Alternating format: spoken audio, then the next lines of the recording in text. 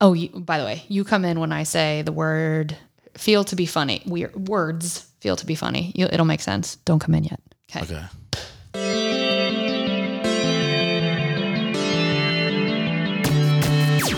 Oh, hi. You're listening to Service from Hell, a podcast featuring people that are currently in customer service positions or the lucky few that got out and all of the good, bad, and infinitely irritating things that go along with that work.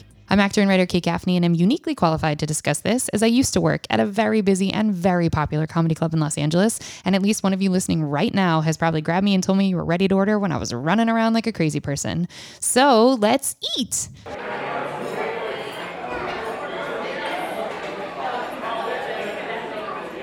I'd like to welcome our guest, comedian Eric Helwig. Eric is originally from everywhere and now lives out here in LA. He's also the host and creator of Bring in the Backups, which is a hilarious podcast you should all go listen to right now. Eric has a face you have for sure seen on your TVs before, from being on America's Got Talent, MTV, Nat Geo, National Geographic, folks, and Comedy Central. Of all of those, I desperately want to know about Nat Geo, but we'll get there. Eric also is eventually going to set up a Patreon where you can give him money, but for now you can just send him money and he will be stoked, and you can go to his website and it's really obvious how to do that. I better know Eric from the tiny world that is house parties on Halloween in LA, where his beloved wife decided that the movie Rudy was trash. She told me this, and I didn't light the house on fire and immediately leave. And she actually also talks about it on Eric's podcast, and she has a shot-for-shot reason why the movie's trash. I disagreed. It's fine. Go listen to the episode. Get real mad.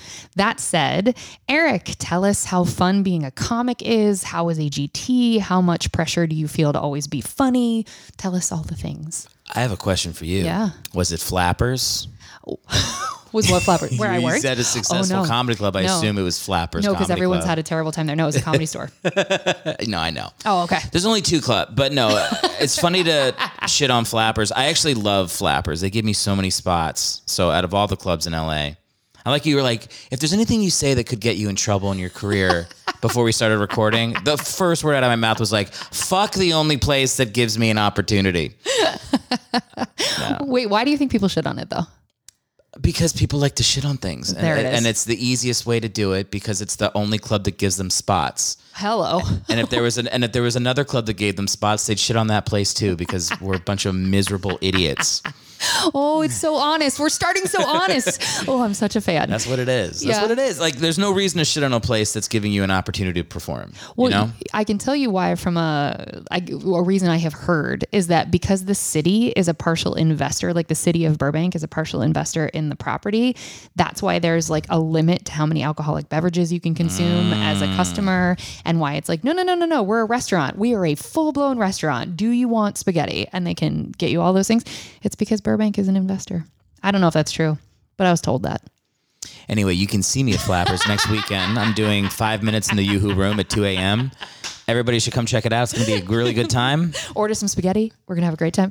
Their food is great. The food is great. They do have very good food. That's right. What if this was the whole podcast? We never get to any of your other... We just evaluate Flappers. I would love it, actually. I would really love it. Do you have listeners? Are your listeners in like LA, or are they all across the globe? They're all over the world, actually. Yeah, we have a global audience. The majority of our audience is in the US, but we have a global audience. Oh, so this is a useless conversation to talk about a comedy club in Burbank, California. Correct. No one knows what we're talking about. Perfect. That's fine. Let's lean in harder. Yeah. So how do you spell Flappers? Okay. No, truly, what do you like about... So what got you into comedy? Because you're a military child. I'm a military child. It's never been said that way before. Because people say Brad, don't they? And I think that's so rude. You're a military child. Yeah. I'm okay with military brat, but a military child sounds cooler for some reason. You're welcome. What got me into comedy? I don't know. Like, I feel like I tried a lot of other jobs to, like I'll be like a funny teacher. I'll be like a funny journalist. Is my dog? Do you hear my dog? I do, but he's a lot. He's real cute. He is cute. Is it okay if he comes in? Sure. Is that gonna mess up the flow? Yeah. No, bring him in. I'm gonna Gordon. leave this part in. Okay, I am going to. Wait, he has the most adorable pit that looks like a tank. Hi, Gordon. Oh my goodness. Hi, Bubba. You want to get up here? Dad, block your space. You want to get up here? Okay. Oh, He found it. Gordon found a bone. found his bone. Yeah, he's like, fuck you guys. I just want a bone. He's a baby. So Gordon's gonna finish up. Here, buddy. Gordon, get up there. Wait, Good boy. I'm going to give you, wait, no, I'm not. Yeah. I'll put it on the floor. Just pass it over. Oh, pass it over? Okay. Yeah, leave all of this in. All of this is all good stuff. This is all This feels good. This feels like the audience, not only do they not care about flappers, they don't care about the dog they can't see, but if you could see him, y'all would If love you could him. see it right now, he's in a prime spot to get pets. Yep. He's just doing it. And we go take a picture of him when Kate, we you're leave. getting the my dog is cute full experience right now. I love it. I mean, but he is cute. I think it's very cute. It's a pit bull chewing a bone, so it could be viewed as horrifying by a lot of people. But Well, it's a human bone, so it's a little uncomfortable. But it's, it's fine. He's having a good time. his previous owner. Good. Okay, wait. Go back. Why? So you're from the globe. I'm from the globe. Yeah. Okay. So what did that? Why did I do comedy? That was the question. Yeah. I don't know. I'm fucked up. Next question. Okay. Easy enough. And then, do you love it? Do you love doing comedy? Oh yeah. I definitely. It's a lot of fun. Okay. So at what point did you have enough times that you bombed in a row and you were like, I still want to do this? Or was there a point when you bombed 10 times in a row and you were like, fuck this, I'm out? No. When I first moved to New York, I was 22. I had graduated college a year before.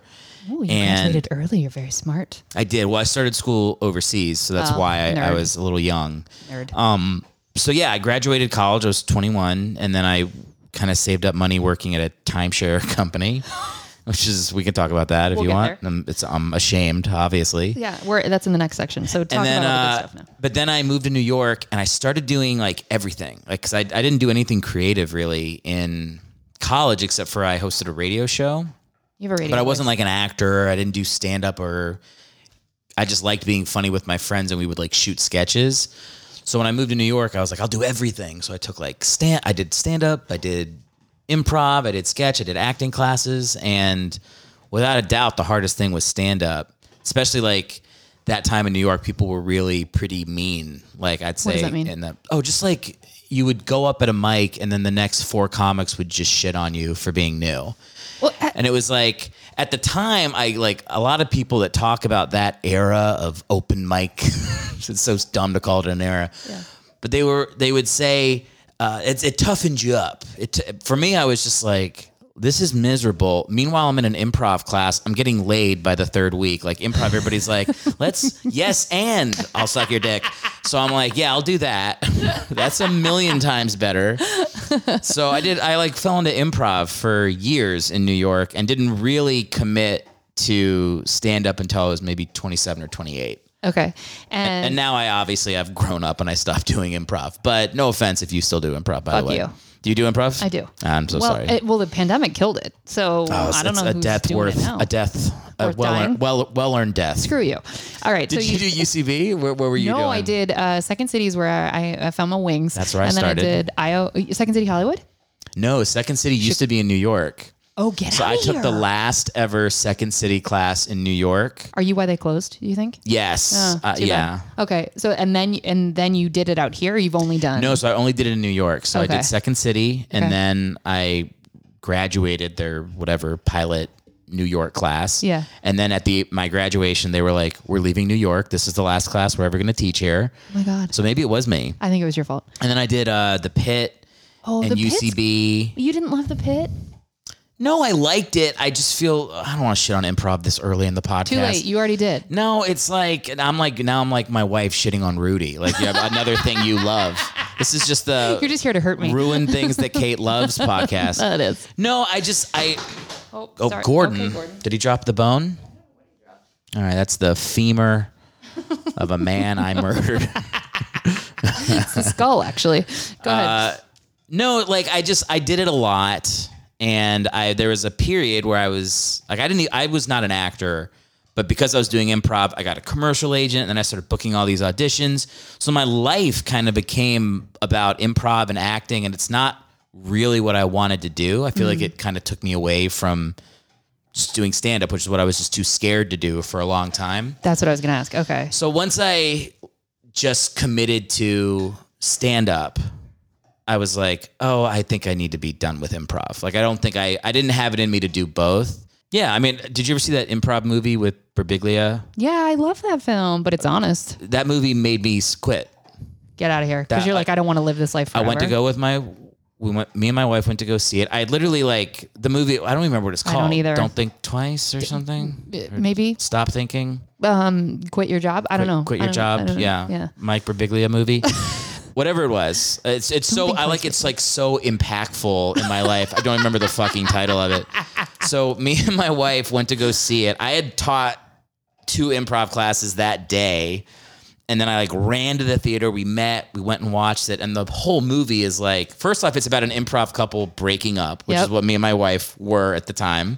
We were like a couple that met doing improv. And I'm also identifying with Birbiglia's character in the movie, which is not good. That's not the character you want to be in the movie. Like the desperate guy that got left behind by his improv students. Yeah.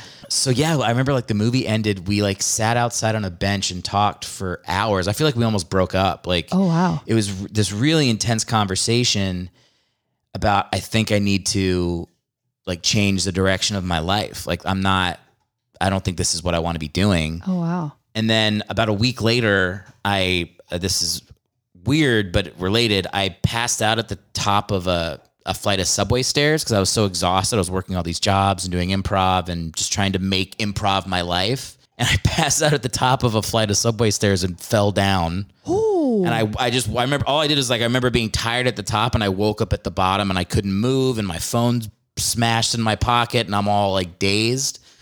And so they take me to the hospital. I take a cab to the hospital. I was aware enough to not get in the ambulance. And then my wife came and met me. And it was like, they were saying, you rolled down 2 flights of stairs, passed out. Like you easily could have died. Like that's not, it wasn't like an easy pass out. Like I rolled for a long time. And it was just kind of like a jolt to the system of like, I'm going to quit improv. I'm going to get a day job and I'm going to do stand-up at night. I mean, I think if I fell down multiple flights of stairs and was told I was going to die, that'd be a wrap for improv for me too. Well, I wasn't told I was going to die. I was told you're very lucky you're not more fucked up than you are. Like I just had bruises all over my body. You didn't break anything? No. Wow. Who called the ambulance? Did people circle you and be like? I woke up and there was like people talking to me, but I couldn't get the words out to say thank you. Or it was insane. Like I guess that's what shock is. Like I was just in shock. Sure. And couldn't like verbalize what I was feeling. And it was pretty crazy.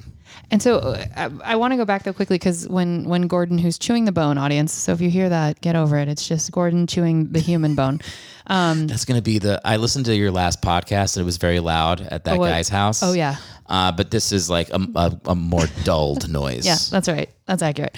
I want to go back though, because before Gordon came in, you were saying you sort of were like, oh, I'll be a funny teacher or I'll be a this, that, or the other to not get in the lane of entertainment. So what was it that shifted it for you when you were like, I'm not doing the funny teacher thing anymore. Like I really am going to do entertainment. Oh, it was failing at everything else. Really? It wasn't even like, it was not realizing that I could just go do comedy. Like that thought really didn't occur to me until after I graduated. Oh, okay. So like I was in school and I was doing journalism. I did that in high school and I love sports. So I was like, yeah, I'll be like a columnist. So I was doing that for a while. I just kind of burned out on it. And then I have 5 younger siblings, Holy shit. 2 step siblings and then 3 real ones. I don't know how you say that. Not fake ones. They're my other siblings. Biological siblings. I have 5. That's the word. Yeah, you're welcome. Definitely not real and fake is not the right way. I feel like that's right. What? Don't Biological is the word I was searching for, not real and fake.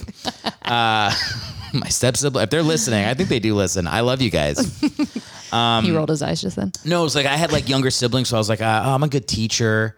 Like I like kids. Okay. So I entered I got into a program that was for like K through 6 education, and I was studying like 2nd, 3rd grade was like my age range. Okay. So I did that for like a year and a half, and then they put me in a classroom to be a teacher's assistant, and they let me choose the school. And at that time, I was watching The Wire, so I was like, I'll be like the cool white guy that goes into the hood and teach. And then I went into the school and was like, this is the fucking hardest thing I've ever done in my life. Why? So I did that for like 6 months. Why? Yeah, why was it so hard? Because everybody, like, the economic situation's like really depressing. There was like 29 kids in the classroom. There's 29 kids in the classroom. Too many. I want to say it was like 25 or 26 boys. Oh my God. 2nd grade. A lot of these kids have like single parent homes, brothers in prison, like just crazy shit going on that I would even hear from, I'm in a 2nd grade classroom. The school goes up to 6th grade. But when I'm hanging out with the other teachers, by the way, it was me and black women. That was it. I was the only non-black woman in the entire school. And they're talking about their students, and the stuff that they were dealing with in 6th grade was like beyond my understanding of the world. It was so fucking gnarly. So I just couldn't handle it. And I'd made that decision when I was teaching. Like, I don't want to go teach I feel like I'm all over the place. But when I was growing up, I was in a new school every year until high school, just because I moved so much because of my dad's job. So I'd been in like really bad schools. I've been in like preppy rich kid schools. I'd seen all the schools, you know? And so I was like, if I'm going to teach, I want to go to a school that actually needs good teachers. And so I put myself in that situation when I was 19 in college and was like, yeah, I'm not cut out for that. Wow. So then teaching kind of fell off. And then I was like, I don't even remember what my major was in college at that point, because I'd switched it already twice. So I think I have an English. I don't even know what my fucking degree is. Do you have a degree? I have a degree. It's in English, but I think I have like 3 minors. I think I have like a journalism minor, a communications minor, and then an educational minor. Okay. Because I took all these classes. I also have a leadership minor because I was in a leadership program. So I have like multiple things. Who knew you could get a degree in leadership? I don't know. I was mediocre in many things in college, but the point is I had all these paths in life that I had like started to walk down and been like, no, that's not right. Walk down this other one. No, that's not right. And then the whole time I'd been doing a radio show with my friends where I just kind of fucked around on the, college radio station. And by the time I was a senior, I was like, maybe I can do this. Like, this is the thing I look forward to the most out of all the time I've been in college. I would like write sketches for my idiot friends who didn't do comedy and just hand them, be like, you read this part. And like, so it was like, as I was graduating, I kind of got into the idea of maybe I could just be funny as a job. And my girlfriend at the time was like an SNL fan. She found this class in New York where it was the Second City class. Oh, shit. It was like a 3-week intensive. Okay. And she was like, I'm taking this class. And I was like, well, I don't want to not go to New York. If you're going to New York, that sounds fun. So I signed up for the class and I came up to the city. We stayed in like a cheap hostel or whatever. And I just remember like the 3rd day of class, I did like an improv scene or something and I made everybody laugh. And I was like, oh, this is fucking what I want. This forever. This is amazing. Yeah. This is so much better than all the other, like trying to be like a good person. I'm going to be fuck that. I want to tell dick jokes on stage. So much better. That's right. And so yeah, it's like I really feel like I found it, but I found it at the end of other broken paths that didn't work out. Sure, that feels like the right way to get into comedy. Yeah. Truly, not being sarcastic. It's funny, you were the only other guest that I've had on that had a radio show in college. I also did. What up, Phil Herdlicka? Thank you for all your support. You're the best. We had a radio show too, and it was the most fun. And I feel like, because the stakes aren't very high. It's like it's college. It only airs to the 100 people that happen to be listening. It's like, good for you. Okay, I remember we had like, we did a show where like, we got to 200 listeners and we were like, holy fucking shit. Like, I think we like celebrated by jumping in a water fountain after the show. Like, and 5 of the people that were listening came out for it. And we were like, this is what it's like to be famous. Oh, it was such a big deal at the time. And it's obviously like laughable now, but no, we had a great, it was really fun. It was really like, I think I fell in love with comedy doing that. Yeah. Do you think this is going to pick up on the mic? I have no idea. The truth is it's never as loud as I think it's going to be. Okay. Because when I'm doing my podcast, he chews here, and I'm it like, doesn't. This is like in stereo. Yeah, and it doesn't pick up. And then I can't really hear it too much. Okay, perfect. That's great. He can stay. Okay, so it is a little funny though if it is getting picked up in the mic. I kind of want it to be because I'm keeping in his entrance. Like he made a grand entrance, and because it's a human bone, I'm more stoked on it. Okay. He's also making direct eye contact with me as he chews. He's like, "Bitch, don't kick me out of here. I'm staying." Okay, so I want to get up to so you shit all over improv and everything I love. Sorry about that. No, you're not. And then so you get into stand up in New York, but they're still beating the shit out of you in the under the veil of hazing of like you're getting tougher, which that shit makes me fucking insane. Well, they're not thinking that when they're doing it. They're thinking, my dad touched me as a kid. This is how I have to channel it. This is the only way to feel better. That's is accurate. To make this 22-year-old from like Virginia feel like a dickhead for moving up here. How dare you try? You know what's funny? I won't say names, but like there's a guy who was particularly terrible, and then like years later he wrote an article like on HuffPo or something that was like, yeah, I was wrong how I acted at Mike's. This is how you should act at Mike's. And I was like, bro, this is like the Terminator being like, whatever you do, don't rip out the yellow pages from a phone booth and go and kill everybody with the same name because that's what you've been programmed to do. It's like, I wasn't doing that. That's you. Yeah. Read your own article. You need to lecture us on how to fucking act. Lecture anyway, yourself. I won't name names. Man, I want you to so badly. All right, fine. We'll do it after. Off the mic. Okay. So you're getting the shit beat out of you, but you're like, but this forever. And then what? Get us up to today. So you and your wife moved to LA and you're like, I'm going to do Mike's out there. Yeah, no, it was, so I was in New York. I feel like everybody in New York does Mike's. Like that's just like part of the comic culture there is, I mean, I would get up like 5 or 6 times a night for years. Jesus. Very different from LA. Yeah. And then I was like having a lot of success in just this commercial acting I was doing, and I was kind of getting burned out on it. And I wanted to do more stand up, and I thought like, you know what? At that point I'd had friends that had moved out to LA and they were all like working on TV shows and stuff. Yeah. So it was really more of my call to go to my at the time girlfriend and be like, let's move to California. I think it's time. And she didn't really want to come, but I did. So I talked her into it. And then we came out here, and of course she started booking huge TV shows right away, and I booked nothing for like a solid year. I was like, this is a fucking mistake. Let's move back. And she's like, no, I'm crushing yeah, she's it. literally like high-fiving Joel McHale. She was working on the Joel McHale show. I mean, I'll just give her resume now. Yeah. Can you actually tag her in? Because I'd actually much prefer to talk to her. She's more successful. Liz, come here. No, and then I started to book stuff out here, and it was better. It's, there are opportunities out here, but no, we came out here just being like, at the time I was 32, and I just thought, it's either going to happen or it's not. Like, I have to make the move. Like, I've gotten as good as I'm going to get in New York, and I feel like the opportunities are what they are here.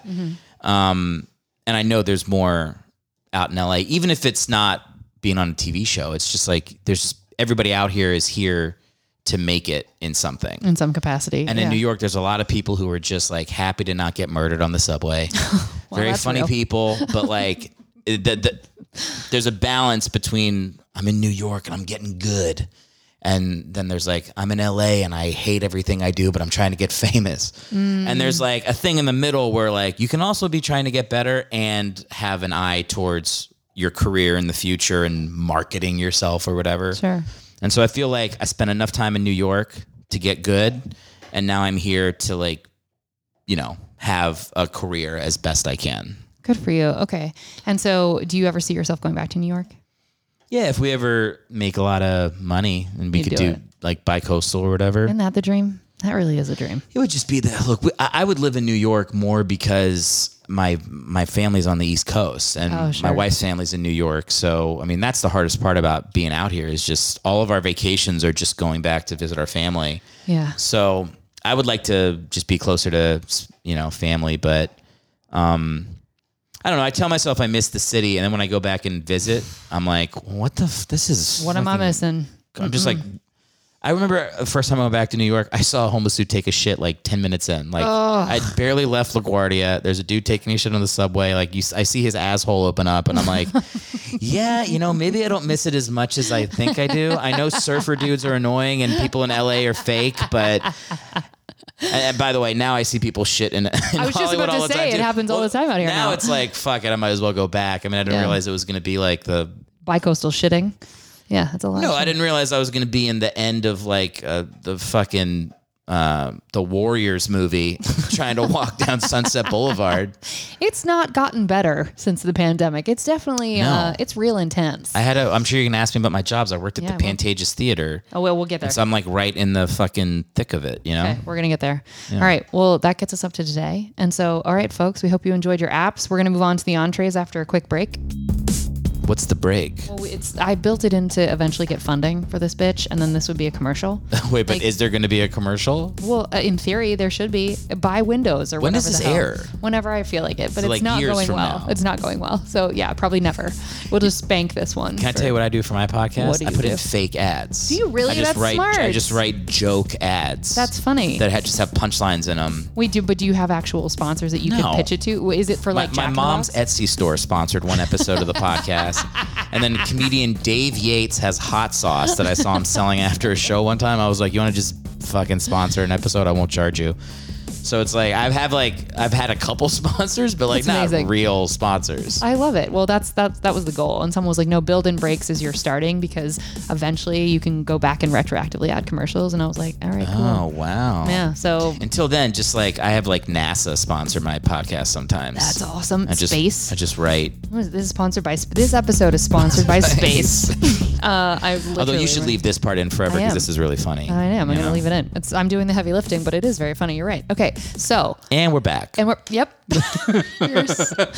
You guys, we're starting a podcast together and it's going to be great. And it's eventually we'll get there. We are back. And now it's time for the entrees. Okay. Now I offered to send Eric the questions ahead of time, but he said, don't do that because I don't want to have answers chambered. So y'all, we're raw dogging these questions. So if he's funny, that means he's actually funny. So it's good. I'd rather not know the questions and have my dog menacingly chewing a bone 3 inches from your face for the whole Okay, good. fucking That's show. working. Okay, I'm into it. But he's very sweet. Oh, you now know, you're petting him. Yeah, Oh, my and God. he's giving little kisses to himself. It's very sweet. Okay.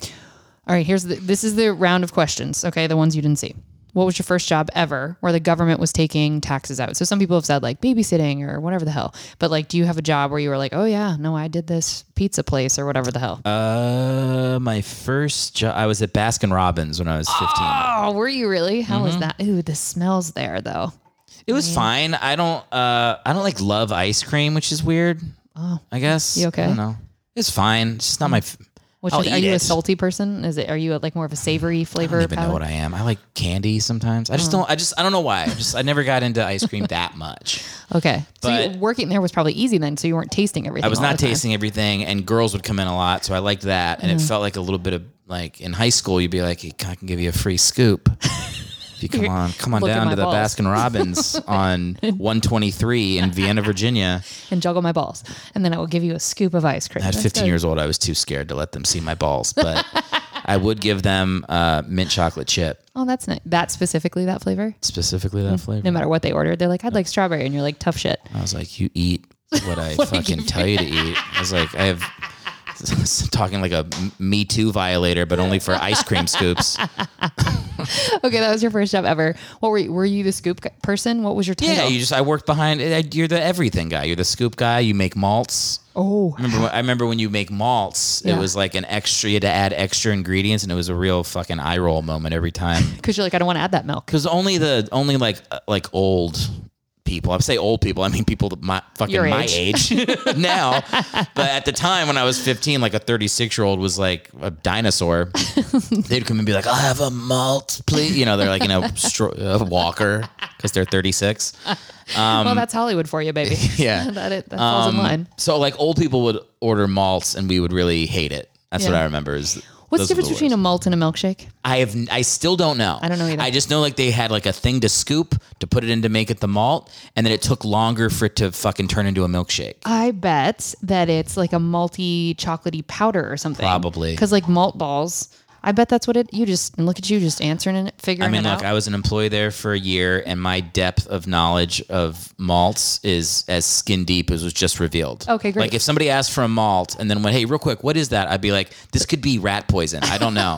They told me to put this in And the so I first day I am. was here, and so I hope no one's replaced this with poison. Otherwise, I've killed hundreds. I have no idea. Oh, it's one of the bodies that your dog is eating. Okay, so you were a scoop person. We're gonna try and be gender neutral scoop person at Baskin Robbins at 15. You lasted a year. So you were working during the school year? Yeah. How the fuck did you do that? Were you also playing sports? Yeah, I was. How does one do that? I mean, I would work like very part-time. Like I think I probably worked like on the weekends a little bit. But you play games on the weekends. So what you'd go? Well, I rode crew. Ooh, Ooh. So we wouldn't. I'm trying to remember now. Geez, what was I doing? I probably was working like one day a week. It was very much a job for kids in high school. Yeah. Like there was no real reason to have an $8 an hour employee coming in once a week, but it was like Cheaper than. whoever owned Baskin Robbins was like, it'll teach them a lesson, whatever. Yeah. So yeah, I would work like a couple shifts during the week around whatever my schedule was for crew, and crew was only a couple months out of the year, so I wasn't doing sports the whole school year. How would you bounce around with high schools though? How would you be on a crew team? No, so once we moved to Northern Virginia when I was in 8th grade. And so from 8th grade to high school, there were some kids from my 8th grade class that went to my high school. That was the first year that I was in a school, the same school for 2 years, or I knew somebody at my school starting the school year. Like I had friends from 8th grade in my high school. And then from there I was in the same high school. Oh, okay. So like my dad got out of the army at that point. Oh, got it. So Okay. Kind of settled in that area. Okay. And so Baskin Robbins. So how many customer service jobs have you had? And feel free to count. Take your time. Baskin Robbins. That's number one. I worked at the Rainforest Cafe. And this is where we talked about that at the Halloween party, and we're going to talk about a lot more about that. The Rainforest. I also worked at customer service. I worked at a app called Capital that was like customer service. Okay. I was a tour guide. That's 5. Wait, tour guide where? Get specific. I know. In New York. So I did like a 9/11 tour. I did like a Wall Street tour. I did like a Chinatown, Little Italy tour. Okay. Fuck, what other jobs? All waiting jobs count. Yeah. I've had like 30 waiting jobs. Okay. Like I worked at this place called Dante's when I moved to New York. I worked at the Melting Pot. I worked at this bar called oh my God, what was it called? When I was in college, that was my job in college. Okay, keep going. I worked at a timeshare company, which we would lie and say that it was customer service, but it was really just selling an invisible product to patsies. And then I would, what were my other jobs? Those are my college jobs. My high school jobs was Rainforest. And then when I came to New York, I was like, I passed stuff out on the street for Children's International in New York for a little bit. Okay. You know, like those people that like stop you and Yeah, like they're in Vegas where they're give selling people. give to the children. Yeah. Yeah, I did that. I was at a rehearsal studio. Okay. How did I forget that? I worked there for like 7 years. I was at a rehearsal studio where I eventually was a general manager, but I started off as like a desk receptionist. Rehearsal for music or for a theater or for what was Everything. It? It was in all New the York. things. It was like, just a general rehearsal studio. Okay. What else? I don't know how many jobs I've named. 31, 2, 3, 4. I think that's everything. 36 jobs. Okay. I think that's everything. 36. I sold tickets at the Pantages, but that was more of a sales job probably. But that dealt with customers. Sure. Yeah. So I did Pantages is that. 37. Pantages. Okay. Now I have so many questions, but I asked you when I first was talking to you at the Halloween party, wasn't working at the Rainforest Cafe awesome? Like, didn't everybody come there? Because didn't you work there at Mall of America? Did we talk about this? No, I Where worked did you in DC. DC. Okay. And you said it was awful. Why was it awful? It was fun at moments because it was so awful. I feel like people bonded together, but I mean, I was young. It was my first real, like, I don't say real job. Like Baskin Robbins and Foster's Grill were real jobs, but not really. It was your first survival job. Yeah, like this was like I was in college and I was like using the money to pay live. for my rent. Okay. So, yeah, like I remember they used to put me on like kids' nights at the Rainforest Cafe where kids ate for 99 cents. Stop. So it would be like a mom would come in with like 13 kids for a birthday. The mom would order a salad. So the total bill would be $20. Yeah, $20. And the kids are screaming and they like camp out in my section for 2 hours.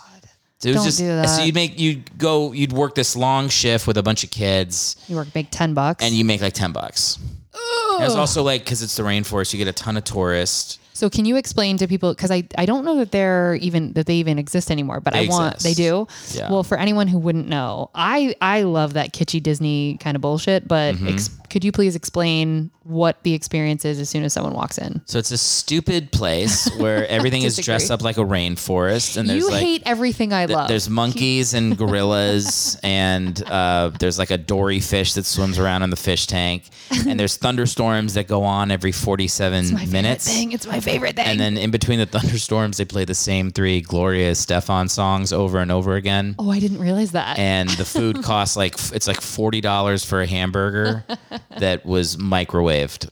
The food is terrible. Man, you're there for the experience. You are definitely there for the experience. And I'll say this, like I've talked about it on stage a little bit, and every time I say I was a waiter at the Rainforest Cafe, people start clapping, people start laughing. I've gotten like applause breaks, and I'm like, it's not even a premise. It's just a sentence. I was a waiter at the Rainforest Cafe. Everybody knows it, and everybody remembers it as a kid. I don't think our friends are old enough to have taken kids there and been like, this place fucking sucks. Yeah. I have a headache. Get me the hell out of here. We all remember it as kids. And as kids, you're like, I'm in the Rainforest Cafe. Like kids are like, they're losing their minds. Oh yeah, I loved it. But that's not good for tips. Yeah, that the parents are annoyed and in a bad mood. Yeah. No, so that's why it really was not a very good job as a waiter. But I acknowledge that like it's fun if you're young, obviously. But would you, because it was mostly tourists and people taking advantage of the 99-cent nights, would you not make a lot of money in tips there? No, I also didn't make a lot of money because I was a terrible waiter. Wait, why? I was so bad at it. Why were you bad? I'm very forgetful. Oh, really? I would not put in orders like half my tables. Just not put in an order? No, like I would write down an order, and then I would go to the POS system to put it in, and then I would just think about like a fight I had with my dad. And then like an hour later, the table's looking at me. I'm like, the kitchen's having issues. Oh fuck! I'm the most. Even telling my wife I used to work as a waiter, she's like, how? I don't trust you to walk downstairs and remember that you went to go get a glass of water. You used to get people's food orders. It's insane. Wait, but you had like 30 waiting tables jobs. Because who cares if you're bad at it? They'll keep hiring you. They're not going to call up your references. Yeah, but you're not making any money if you're bad at it. Yeah, but whatever. Who cares? What else was I qualified to do? Like I wasn't qualified for another job. Like That's right. Anybody can wait table. Waiting tables is what you do right before you murder somebody in your life. Like it's the last stop before prison. So you know the crew. So rude. You know that crew. That crew. Oh yeah. Oh, I worked with them. I knew a lot of people that were snorting their tips away at night. So at least I didn't do that. Hello. Also true. Okay. So which was your favorite of all of your 37 customer service jobs? My favorite? Yeah. Being a tour guide was fun. Really? In New York, yeah. Even the 9/11 door? The 9/11 door was insane. Wait, the 9/11 door was crazy. Why? Well, because I remember training for it, and so to train, you just follow somebody else. You pretend like you're in the group, and you just watch somebody else do the full 2-hour tour. And I'm watching it, and it's like super, like it feels very like emotionally manipulative how the tour is. Sure. And I remember we get to the part where they're like the fountain is now there. The memorial fountain. And they had just finished it too, so it was like new at the time. Because remember, it took like a long time, 12 years after 9/11. It was 2014. Yeah, 13 to 14 insane. that they finished that. Yeah. So you're showing that, and this guy, I'm watching my colleague give this tour, and I'm deciding if I'm going to do this tour, like if I'm going to be a tour guide for it, because you also had to have a personal connection to it, to 9/11. And my dad worked in the Pentagon on 9/11, so he didn't die, but it was an inside job. He knew it was coming, so he stepped outside. It's a good job. That's a wrap. It's a good joke, podcast is over now. No, so I had a personal connection. So they're like, okay, you can give the tour.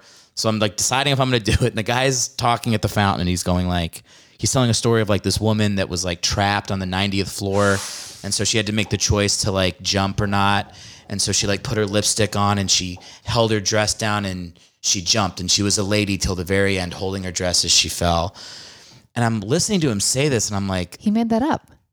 There's no way he knows whether he that made story. it up or not. I'm like, this feels gross. Yeah. I'm like, even if that's true, like, who wants to hear that shit? Like, yeah. It feels like it. I don't know. I'm not You're smart. I'm not commercializing. smart enough to say it. Yeah, but it's like it just feels like you're not being genuine about how fucking sad that is, 100%. right? And so then he dismisses the tour. Like they're like, okay, go walk around for 15 minutes. And he comes up to me. He's like, hey man, what do you think? Is this something you want to do? And I'm like, no, man, that made me feel really uncomfortable. Like, I'm just being honest. I don't know if I could do this every day. And he goes, I make $400 a tour on tips on this. Anyway, cut to me a week later telling the exact same story about No, the lady. you I'm like, and I didn't. made it even worse. I Oh, was no, like, you and didn't. she's singing the Star Spangled Banner as she goes, like $400 a tour? Are you kidding me? What kind of value is that for your time? 2 hours, $400? Oh I'll my take God. it. So I just threw all my morals aside and told that story. Oh my I would talk about my dad working in the Pentagon, and I would say it in a way where it sounded like he was dead for a little bit, and then I would reveal that he's alive. But I would really, and You're a here's bad the person. way, I'm joking, but here's the way I actually justified it is the guy was like, listen, man, they paid to go on the 9/11 tour. They're paying for the this. stories. You didn't Yeah. pull random people off the street That's to come right. torture them with these sad stories. They want to hear them. And then, so I did that for like a year. And I wasn't only doing 9/11 tours. I was doing there's 8 different tours in New York you could give with this company. But that was one of the ones that I was trained on. Yeah. A lot of people would bring their kids and would go, hey, we haven't told them about 9/11 yet. You're about to tell them for the So first I would fucking tell time? kids about 9/11 No. all the time. Would they cry? I mean, kids can't conceptualize how it's terrible like that telling is. a kid about but they wouldn't cry. It would be like it was like when I learned about Pearl Harbor, I didn't weep. I was just 10, like, okay, that sucks. A bunch of people died. Oh, Got it. no. Oh, it's like boring. But I felt very, to me, it was wild to think about, obviously, where I was on 9/11. My dad was in the Pentagon. It was a crazy day, Yeah, blah, it blah, was. blah. Yeah. And here's these people that weren't even alive for it. Jesus. That are just staring at me like, okay, yeah. Little 10-year-olds. Well, because it literally idea. happened 20 years ago. So it's like, Yeah, that's but such in 2015 or whatever, when I'm Sure. giving the tour, yeah, if somebody was 12, they were weren't definitely alive for not it. alive yet. So that happened all the time. So then how would you, I mean, so you tell obviously that story of the, the woman that allegedly someone remembered put her lipstick on her, whatever the hell, which is such a made up story. Would you And make up any, there were like literally like dozens of stories like that. would you make up other ones? I wouldn't make them up. I mean, they were stories that like they trained you on. They were like, Oh, you're getting these from the institution that you're giving the tour for? yeah, they had like a script. Woohoo! Wow. I don't remember if that specific one with the lady in the skirt jumping was putting in the on her script. lipstick. But It's there was scripts about like the 9/11 museum that they were building, like the fire trucks that were like fully intact. Like yeah, there was like you would just walk around the site And you'd point be like stuff out. right here was where this was and right here was this and then yeah, it was like a whole. I mean, it was 2 hours. But my thing would be if I were on the tour and I heard you say she put her lipstick on and she like put her hands down and made sure her skirt was, I'd be like, so somebody lived and was able to report back because she's not the one recounting the story of how she put on her own I lipstick think there was and held like her I think we skirt. said there was like a video of it or something. Good God. I mean, it's so morose to even Yeah. like dive into it now. Like as I'm saying it, I'm like, it is disgusting. Yeah. But like I said, like at the time, You you're needed the money. broke. Yeah, you you're a needed the money. broke Artist. improviser. Blame In improv New again. York. Okay. For profiting off 9/11. No, you Okay. like. I mean, have you ever been to that museum? Yeah, it's real intense. I was there. I mean- was there the weekend it opened. Okay, so Or weekend after. Sorry. if you go into that museum, that story I just told, Yeah. there's stories like Everywhere. that, fucking all the way through it. Well, and there's people that have written stories about their experience and blah, blah. It's the short of the Holocaust Museum in DC rivals the level of like intensely sad. I used to give tours of that too. Fuck off. I'm just kidding. Do it right now. Take me on the tour. Okay, well, we're gonna get away from 9/11 because this is. Let's stay on it. No, I'm little moving bit more. past it. Let's talk about flappers again. Okay, I want to know because I have to know because I don't know that it will get to it with these questions. For the timeshare company, how the fuck did you get roped into working for one of those? So it happened after 9/11. See, there was this lady that was Stop! hanging off the building. No. Okay. Veto. I'm so sorry. No, you're not. How did I get roped into timeshare? Yeah, because that was in New York City. Yeah, I was. No, just walking around? No, new timeshare was in Colonial Williamsburg. Stop. 'cause My I wa- mom loves Williamsburg. Wait, are you about to talk shit about Williamsburg? I'm gonna have Yeah, I actually was Are going you to talk some really? shit about Williamsburg. Okay, well, I tell me the hate inside baseball. everything you love. What you do? You do I hate That's the everything. name of this podcast. Now I know the episode's name. Wait, why? Timeshares in Williamsburg, though? Yeah, I sold timeshares in Colonial Williamsburg. How'd you get roped into that? I needed a job. I had just stopped working at the Melting Pot, which is one of my. I think it was at the Melting Pot. I was like, I can't be a waiter anymore. I'm really not good at it. I'd done it all through college, all through high school. That's how I supported myself.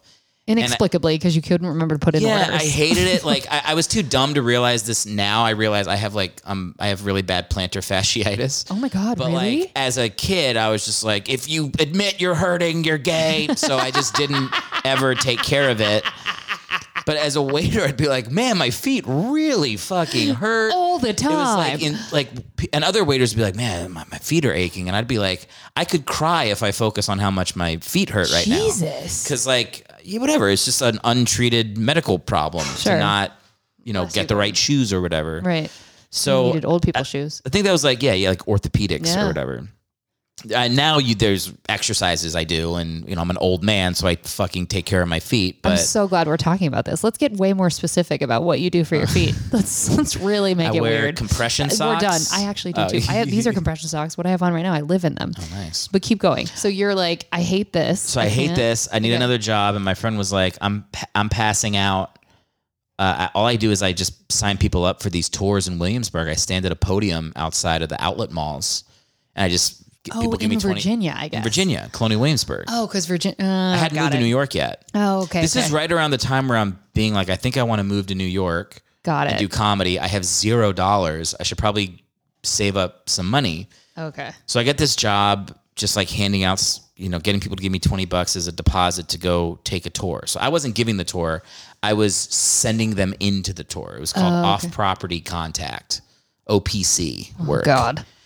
And I did that for like 3 months. I was psychopathically good at it. Like I was really like I would, I'm really going to come off like a piece of shit here, but Too late. Yeah, it happened. I would, so sometimes I would like just hang out in the Friendly's parking lot, like kind of like in my car, like a, like Stalker. like a rapist. Yeah. And then I would wait to see, I would like look at who had out of town plates. And then if I saw a family walk out to their car and I'm like, oh, they're from North Carolina, I would get out of my car and I would just pretend to walk by their car and be like, oh, are you guys from North Carolina? Oh my God, this is so crazy. I have this tour that people can go on tomorrow. Were you planning on going to Busch Gardens? Yeah, I can give you some discount tickets here. Yeah, come over, check this out. And I would sign them up in the parking lot of Friendly's. Would they show up for the tour? Yeah. Get out of here. They would give me $20. It's a non-refundable deposit. They only get it back once they show up for their tour. So I would make them. Did you start that rule or that was the rule? No, that was the rule. That's smart. This isn't even the worst. Oh, God. The worst version is I would wait by this road where you would come off the highway into Williamsburg. And if, again, a North Carolina plate or wherever, anywhere that's not Virginia, I know it's a tourist, would come onto the road, I would just pull my car up next to them at the light because it was a long light. Oh. And I would wave to them. I'd go, hey, roll your window down on the street in my car next to their car. I would go, follow me. Oh my God. And then when the light turned They green, would follow you? I would speed up my car, get in front of them, and I would just pull off onto the side of the road. And then they Eric. would, half of the time, they would just follow me because Eric. people are sheep. Because people want to die. And then I would get out of my car. I would put my hands up to show like no weapon. Eric. And I would approach them. Oh my God. And when I get about 5 feet away from their car, I would just motion with my hand, roll your window down. This is psychotic. Is this real? Tell me this is totally all real. And then I would go, hey, I'm sorry. I just noticed out of town plates. And I would pull out my little tour thing and be like, Eric. I was wondering if you were planning on going to Busch Gardens while you're in town. And they would roll their window down like that much. Because they were going to get And I murdered. would slide the little thing into their car and be Yeah. like, just take a look at it. It's an hour-long tour, and we hook you up with 3 tickets for the kids. Would they give you $20 out the window Yes, and if they didn't have $20, I would drive them to the ATM that I knew was right around the block. Well, And that's- they would just follow me to the bank and get their $20 out. And they would be totally happy because they were getting free tickets to Busch Gardens? I don't know if they were happy. I think they felt Terrified? violated. yeah. And as I say it now, not unlike the 9/11 tour, I realize that I've done some unsavory things for money. A couple. But that is how I saved up. And that, by the way, this was all like that summer Okay. after I graduated. And then I was so good at all of this Wow. that they promoted me to run like East Coast trade shows for the company. I'll bet, because you're getting in everybody. So then I would like I would drive to Baltimore from Colonial Williamsburg and do like a gun show. It would be like all guns and people, and then like just a Colonial Williamsburg tent. And I would pitch people Colonial Williamsburg. I would sell them vacation packages and. Well, that's history, so I could see that cleaning up at a gun show. I mean, yeah. I did that for I worked at that company for a year. I saved up like 10 grand, maybe a little bit more, maybe like 15 grand. And then Was it commission based?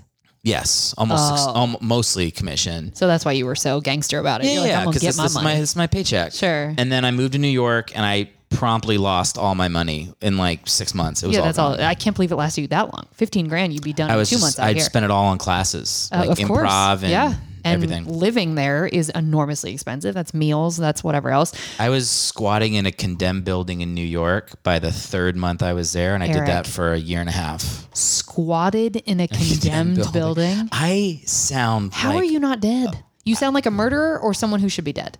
You Yeah. like vacillate between those two. Yeah. That's God bless your wife. So wait, I want to go back. So all this craziness was done by the time I met her. of course, She met me. I was like a man whose feet hurt.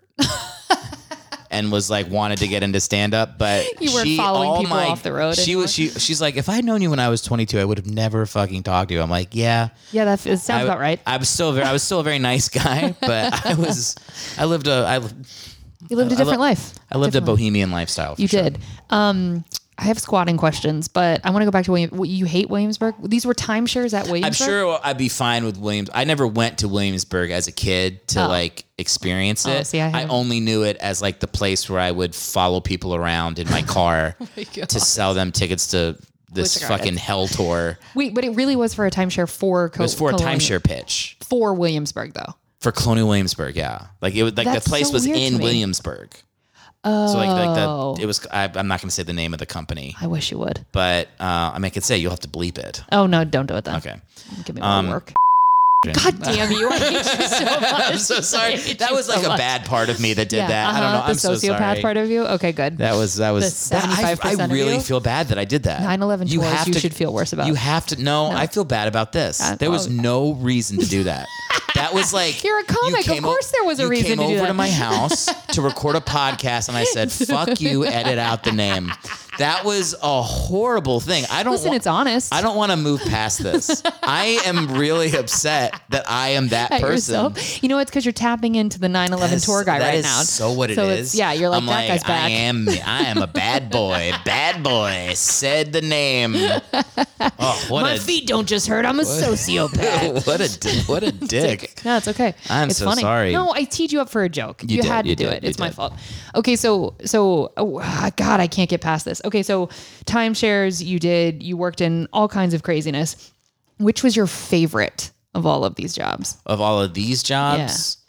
You don't think it's say comedy. I told you, the tours were my favorite. Oh, I did ask you this already. Yeah, the I got tours are my so favorite. distracted by the time It's okay. shifting. Okay. Tours were 9/11 tours where you made up stories about dead people. Well, no. was your Hang on. favorite No. job. I just want to get very The clear. 9/11 tours were not my favorite. Oh, okay. The tours are my favorite because I also did I did like Little Italy. Oh, okay. And Chinatown, and like we get to get food, and Oh, I'm glad people we're would clearing try this like up. cheesecake. Like it was fun. Okay. Like, So you the were 9/11 performing. tour was one of. I think I probably got trained on close to 10 tours by the time I was done being a tour guide. Okay. Because they would keep adding on new ones, and sometimes they would go like, "Oh, does anybody think they could write a script for a Central Park tour?" And you're if like, you "I could, can." they'd be like, "Okay." They put it on the website. If 10 people signed up, take them out.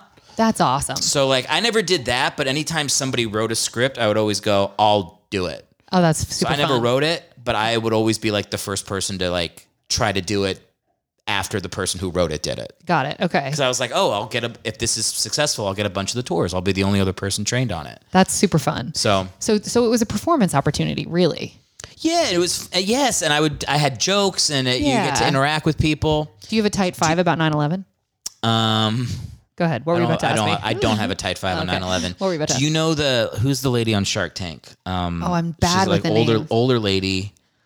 She's wily. So she's Barbara. 35. Barbara. Okay. Barbara Corcoran Okay. came on a tour. Oh. when I was a tour guide, but I didn't have cable in New York, so I didn't know who she was. And because I didn't know who she was, I showed up. All the other tour guides were like fighting. And my manager goes, Eric, do you know who Barbara Corcoran is? I was like, no. He was like, perfect. She's on your tour. Because they don't want you people to freak out. Yeah. Yeah, I get that. So I actually thought Barbara Corcoran was like, I guess she came with her daughter and her grandson. I thought the daughter was the famous person. Famous one, sure. So I did the tour. It was fine. Was it 9/11? What tour was it? No, I did the Soho Little Italy Chinatown tour with them. Oh, okay, cool. And then afterwards, we're hanging out in like the 5 Points district, which is where like Gangs of New York took place. Yeah, sure. It looks very different now. It's like a Sure kids' does. playground. Yeah. And the lady I thought was Barbara Corcoran was pushing her kid on the swing. And the lady I thought was just like Barbara Corcoran's grandma. Was talking to me, and we're just shooting the shit. And she goes, "This is a really fun tour. Tips me $100." And I go, "Oh, that might be Barbara Corcoran." Oops. But again, had never seen her before. No idea what she did. Just knew that other people on the tour wanted her to be on their tour, and the boss wouldn't let them. Anyway, a week later, me and my wife got cable for the first time. And you saw her on TV? And I started watching Shark Tank. I was like, fucking shit, that was Barbara Corcoran. I could have asked her to, like, I was literally like funding a fucking movie at that time that I made. I was like, oh man, that would have been perfect. Yeah, you could have fleeced her for more cash. I had no What an idea who she opportunity was. missed. I had no idea who she was. Yeah, that's the only reason to meet famous people is to steal their money. All right, which was your least favorite of all those jobs? My least favorite? It sounds like any of the serving jobs were. Yeah. What was my least favorite? I think my least favorite job was probably this one serving job I had for like 6 months. It was this place called I think I mentioned it. You did when I was counting. Yeah, and it was like a what do you call it? Like a front store for drugs. Shut the fuck up. Like I shouldn't have said that either. Maybe bleep that out. Okay. Maybe bleep out the name of the place. Thank you for so many opportunities to. I'm so sorry. I just realized now that I I shouldn't have said that. right. Edit it But out. you keep this part where I'm backtracking. Okay, I will. I said it once before. Thanks for so many notes. Okay. I got it. I'll remember. Okay, cool. God. So sorry. We're 56 minutes in. We're doing great. There's only 2 hours left. This is the worst episode of your podcast you ever of all done. time, actually, of all time.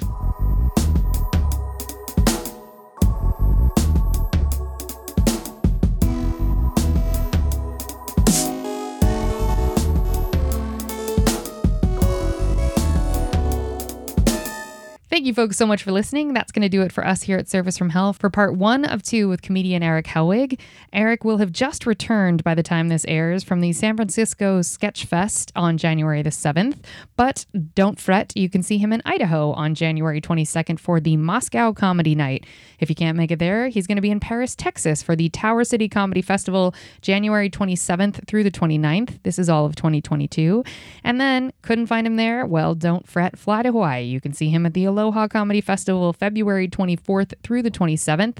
He'll be there making you laugh. All of that info and more we will have in the show notes, but also you can visit his website at erichellwig.com for more info there. Thank you folks for listening. We're going to see you next week for part 2.